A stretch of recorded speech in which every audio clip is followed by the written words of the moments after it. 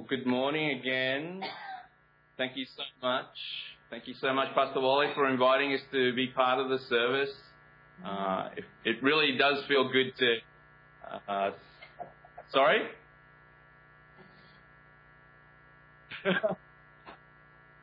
It does feel good to see you all and to feel part of the service. And we wish we were there. We wish we were really there.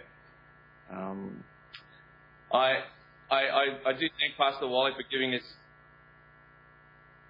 I do give thanks to Pastor Wally for giving us the opportunity to share with you this morning. And I thank John for coming up with this series. I always wanted someone to do a series on the big butts of the Bible. And so finally someone's done it. That's great. Let's pray. Let's pray before we get into God's Word. Dear Heavenly Father, I just want to give you thanks. I want to give you thanks, Lord, that you love us, that you're almighty, that you're full of grace and mercy,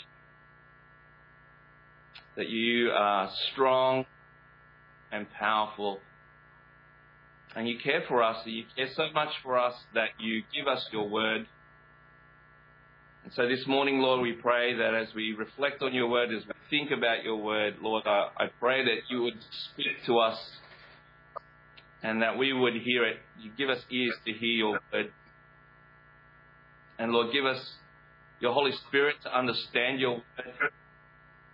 Give us your Holy Spirit to convict us of its truth and to guide us into how we should be applying these words to our lives. In Jesus' name we pray.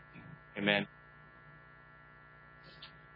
Well, the passage that we are looking at this morning is from Colossians. Colossians chapter 1, verse 21. And I'm going to read from 21 to 22. And if you have your Bibles there, it'd be good for you to open it up. You can just see it. And so I read it. So Colossians chapter 1 verse 21 says this. It says, once you were alienated from God, you were enemies in your minds because of your evil behavior.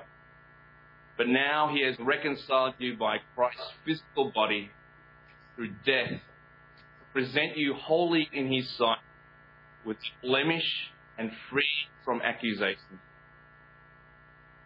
What wonderful words. Words of encouragement, words of truth. And here in Islam, it's very easy to see people far from God. You see people bowing down to idols on a daily basis. You see people getting down on their knees when the monks come. And they revere the monks, they worship the monks. You see them offering blessings and sacrifices to the river gods. And here in Islam, there's a particular god that they worship and ask blessings from, and that's the Payanat. It's a powerful river god. And so it's easy to see that they're far from God. You can see that they're alienated from God. And they're enemies of God. And they don't even know that they're enemies of the one true God. So it's easy to know, to feel that they're far from God. I think one of the challenges that you have in Australia that we don't quite have here is recognizing that people are far from God. I think it's harder to see and to know that people are far from God in Australia. People aren't outwardly and openly worshipping other gods. But this passage reminds us all that we were all once far from God. Now, most of you sitting there weren't worshipping idols, but we were all enemies of God. And this passage tells us that that's how we once were, but now we are reconciled to him. We have a relationship that was broken, that was torn apart, but is now reconciled and put together again. We now have a relationship with God. We enter into a new relationship with God. And we all know this. We all know that Jesus died for our sins so that we could have a relationship with God. This is the very core of the gospel. This is the very foundation of the good news that we want to share with people.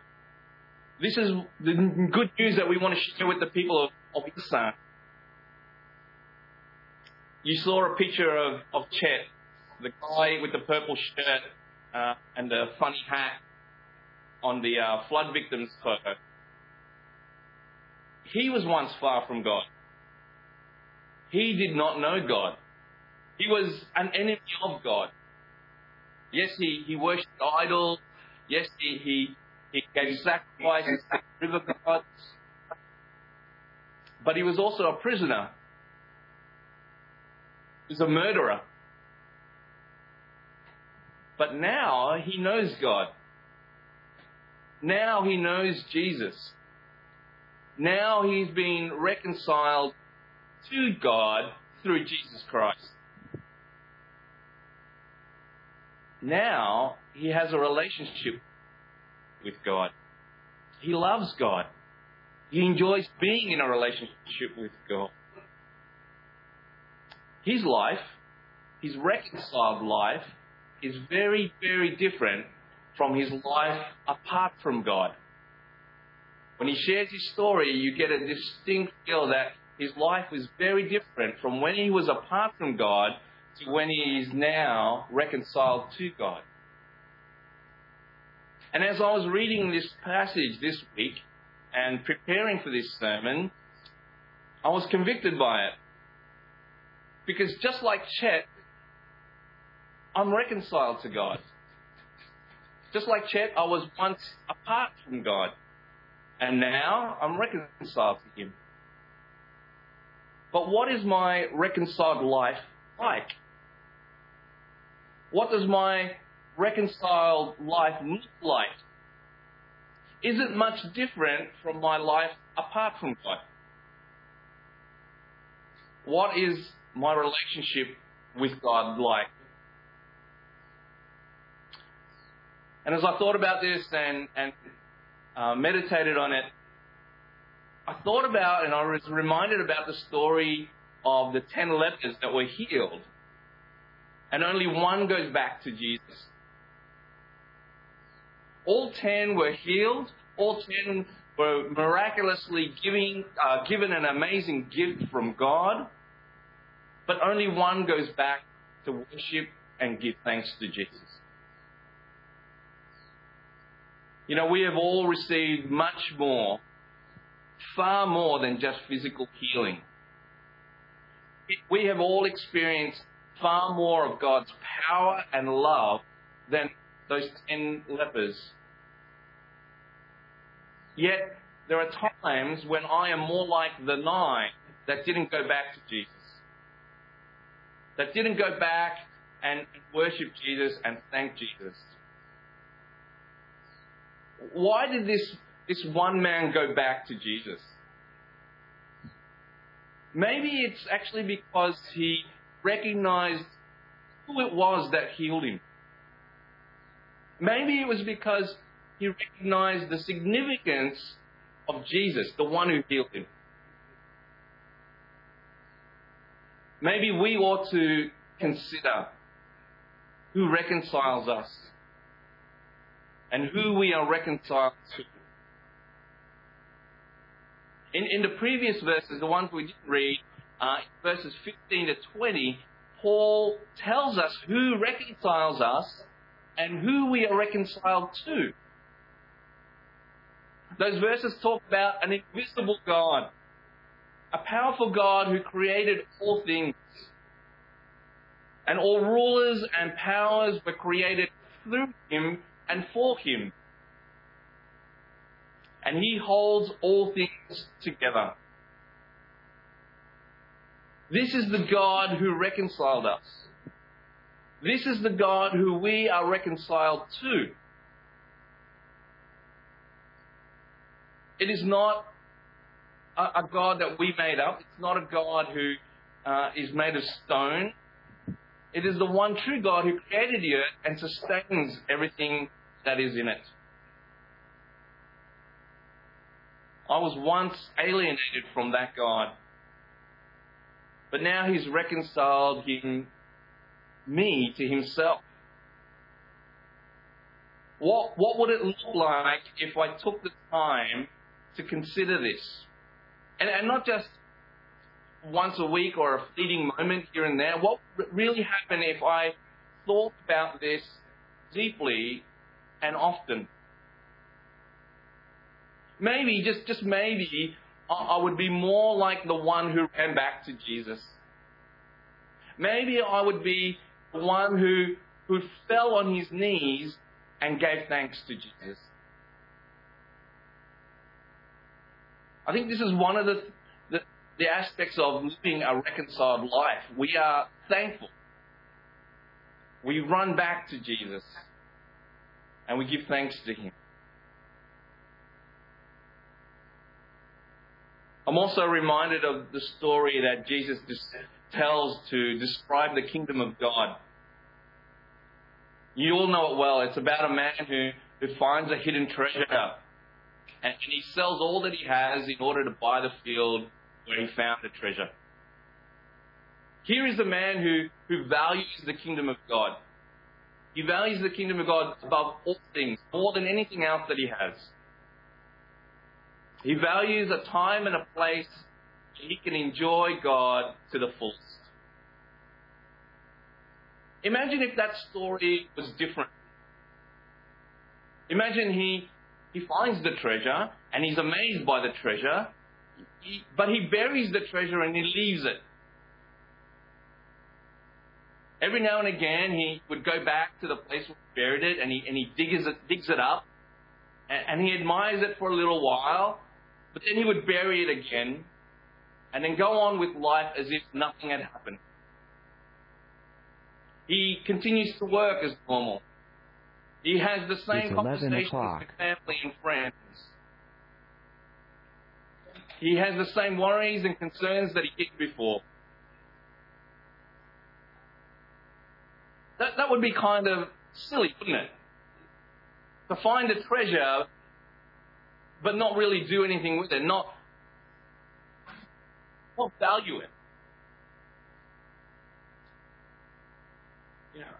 I was once alienated from God, but now He has reconciled Himself to me.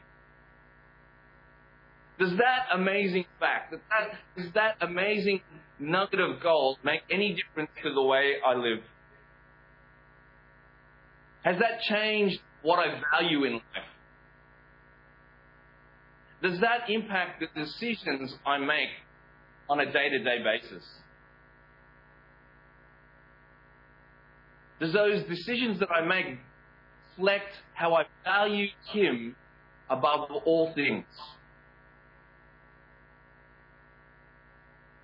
I think that needs to be part of a reconciled life, where our value system changes and is growing and deepening to be more like this man found it.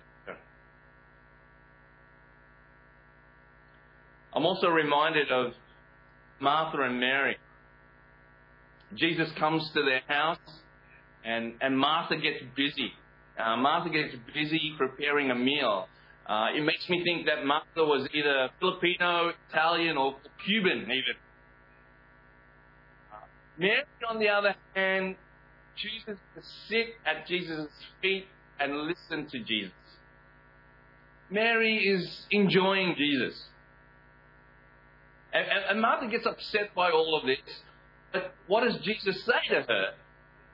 She says, Mary has chosen what is better. Let me ask you a question. Do you enjoy God? Do you enjoy God? it's kind of a strange question to answer, isn't it? It's easy to answer a question like, do you like watching movies? Do you enjoy Thai food? Yeah. And it's even, Paulette is talking, heckling in the background. It's even easier to answer the question, do you enjoy church? You can walk out of church this morning and say, oh, did you enjoy church this morning? But what happens if someone asks you, did you enjoy God this morning? It's a little bit of a harder question to answer, and I don't know why that is. Because the Bible is full of verses that tell us that we are to enjoy God. We are to enjoy a relationship with God. And particularly, I think of the Psalms that talk about delighting in God, enjoying God. Here's just a few. Psalm 37, verse 4. It says, delight yourself in the Lord, and He will give you the desires of your heart. And that's probably a verse that some of you have memorized even. And maybe that's a verse that we jump very quickly to the second half and think about the desires of our heart and that God will give it to us. But I wonder whether we take enough time to sit with delighting yourself in the Lord. In Psalm 16, verse 11, make your path known to my life. In your presence there is fullness of joy. At your right hand are pleasures forevermore. Wow, this is a psalm that talks about having the fullness of joy in God. And Psalm 43, verse 4, it says this, then I will go to the altar of God, to God my exceeding joy. I will praise you with lyre, O God, my God. Now, I'm not too sure about praising Him with the lyre. I'm not very good with any musical instrument. But this is a passage that talks about exceeding joy.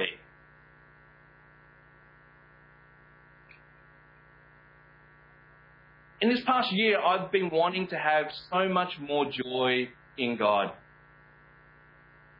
I don't think I'm even close to enjoying God to the fullness. And I certainly haven't yet experienced exceeding joy in God. I want to grow in that joy. And these passages tell us that's what we're supposed to be doing. We are to enjoy being with God. I was once alienated from God, but now He has reconciled Himself to me. Or me to Himself, sorry. Because I have been reconciled, I can sit at His feet. I can be presented to Him without blemish, without accusation. I can enjoy being with God. When was the last time you delighted in the Lord?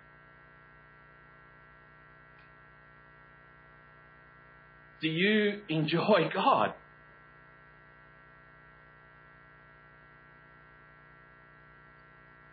I'm also reminded of when God told Moses to leave Mount Sinai. God was going to give them the promised land and drive out all their enemies. He was going to do all of that, but He was not going to go with them. God was going to give them the promised land and take out all their enemies. He was going to give them what their hearts desired and fix all their problems. But He was not going to go with them. What did Moses do? Moses pleaded with God. This is what he says in Exodus 33, verse 15. He says, if your presence will not go with me, Do not bring us up from here. That's an incredible statement. Moses is saying, if you don't go with me, I don't want to go. What good is the promised land if I don't have you, God? What good is it if you take out all my enemies, but you're not there? It is such a deep expression of a desire for the presence of God. A deep desire to be with God. Do you ever feel that way? Do you ever feel, man, I just want to be with God? And God, if you're not with me, I'm not going to move. I'm not going to get up and do the rest of my day without you, God.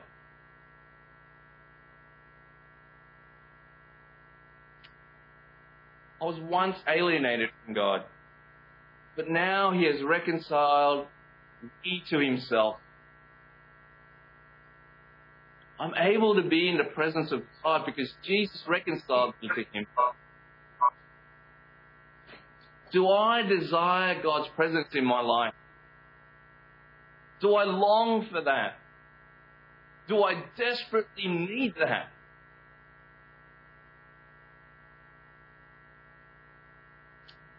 I'm also reminded of when Jesus speaks to Peter sometime after His resurrection. We all know this well. Jesus asked Peter, do you love me? And he asked Jesus this 3 times. Do you love me? At that moment when Jesus is reconciling Peter, Jesus is asking a relationship question. Jesus is not asking comprehension questions at this stage. He's not asking Peter, how many days was I dead? What was the name of the angel that announced my birth? And Jesus is not asking interpretation questions. He's not asking, why do you think the curtain was torn from top to bottom? Why am I asking the same question 3 times? No, when Jesus asks the most significant relation question there is, doesn't He? Jesus asks, do you love me? Now, I think that's because reconciliation is all about the relationship.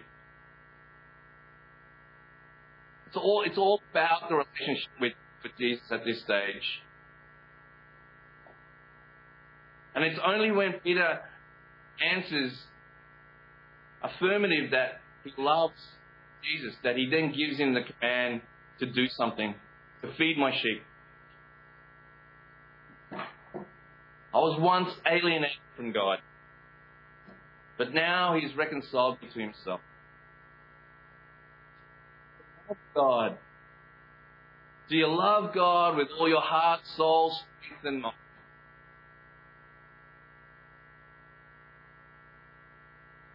Because we have that opportunity now to do that, now that we've been reconciled. To love God with all your heart. So this week, I want you to think about your week. And I want you to think about the fact that you were once far apart from God. But now, you're reconciled to God. You have entered into a relationship with God. So think about your week. What does that week look like? What does a reconciled week look like? Are you going to live a life that resembles a reconciled life? Will you intentionally take time to consider who it is that you're reconciled to? Are you going to allow that to soak in? And are you going to consider who is it that reconciled you? And what did it take for that reconciliation to happen? And I can pretty much guarantee that if you take the time to do that, you're going to give thanks to God this week. You're going to get down on your knees and give thanks to God. And now you have been reconciled. What impact is that going to have on the decisions you need to make this week? Does that come into play at all? Or are we separating that out where, okay, me being reconciled has nothing to do with the decisions I need to make this week? Or has your value system changed so much that a reconciled life, a relationship with God, enters into every decision that you make and makes a change in those decisions?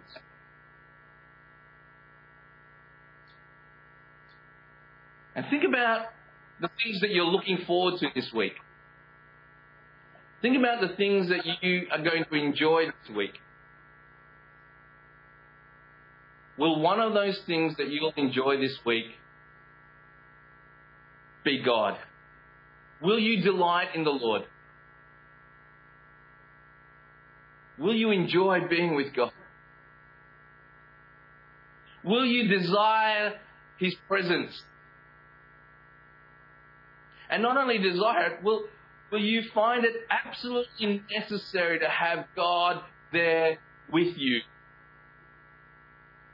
in all that you do? You and I have been reconciled to God. This week, will you love Him? Let me pray.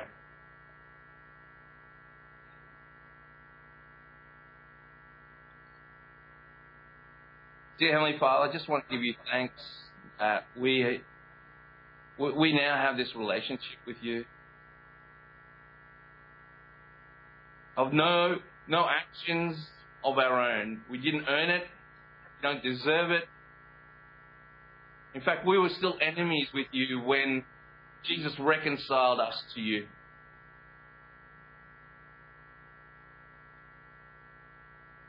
And Father, help us, dear Lord, to really think about that, to be clear in our minds and may it pierce our hearts that the Almighty God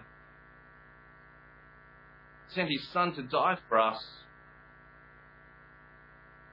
and that we can now enter into a relationship with you, the Creator of the universe, the one who sustains everything. And Father, I pray that this relationship would change everything. The fact that we're reconciled with you would change everything about our week, our month, our life. I pray to God that it would change our values. May we value you above all else. May that impact all our decisions. And Father, may we desire to be with you, because your Son died so that we could have a relationship with you. And so, Father, I pray that we would desire to be with you, that we would need your presence in our lives. Father, would you convict us of the fact that we cannot do anything without you? May we enjoy time with you. May we crave, may we desire to be with you and delight in that time with you. Lord, may we enjoy you, may we love you. In Jesus' name I pray. Amen.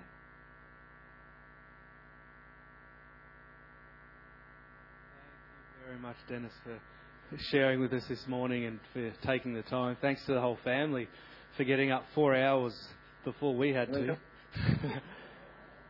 pretty good when it's 6 a.m. Good work. Thank you for taking the time to share this with us. and you go with our blessing. It's just been a privilege to have you with us. So we're all going to wave and say goodbye, and then the team's going to finish off with a song. So let's scream out a goodbye. See you guys. Bye.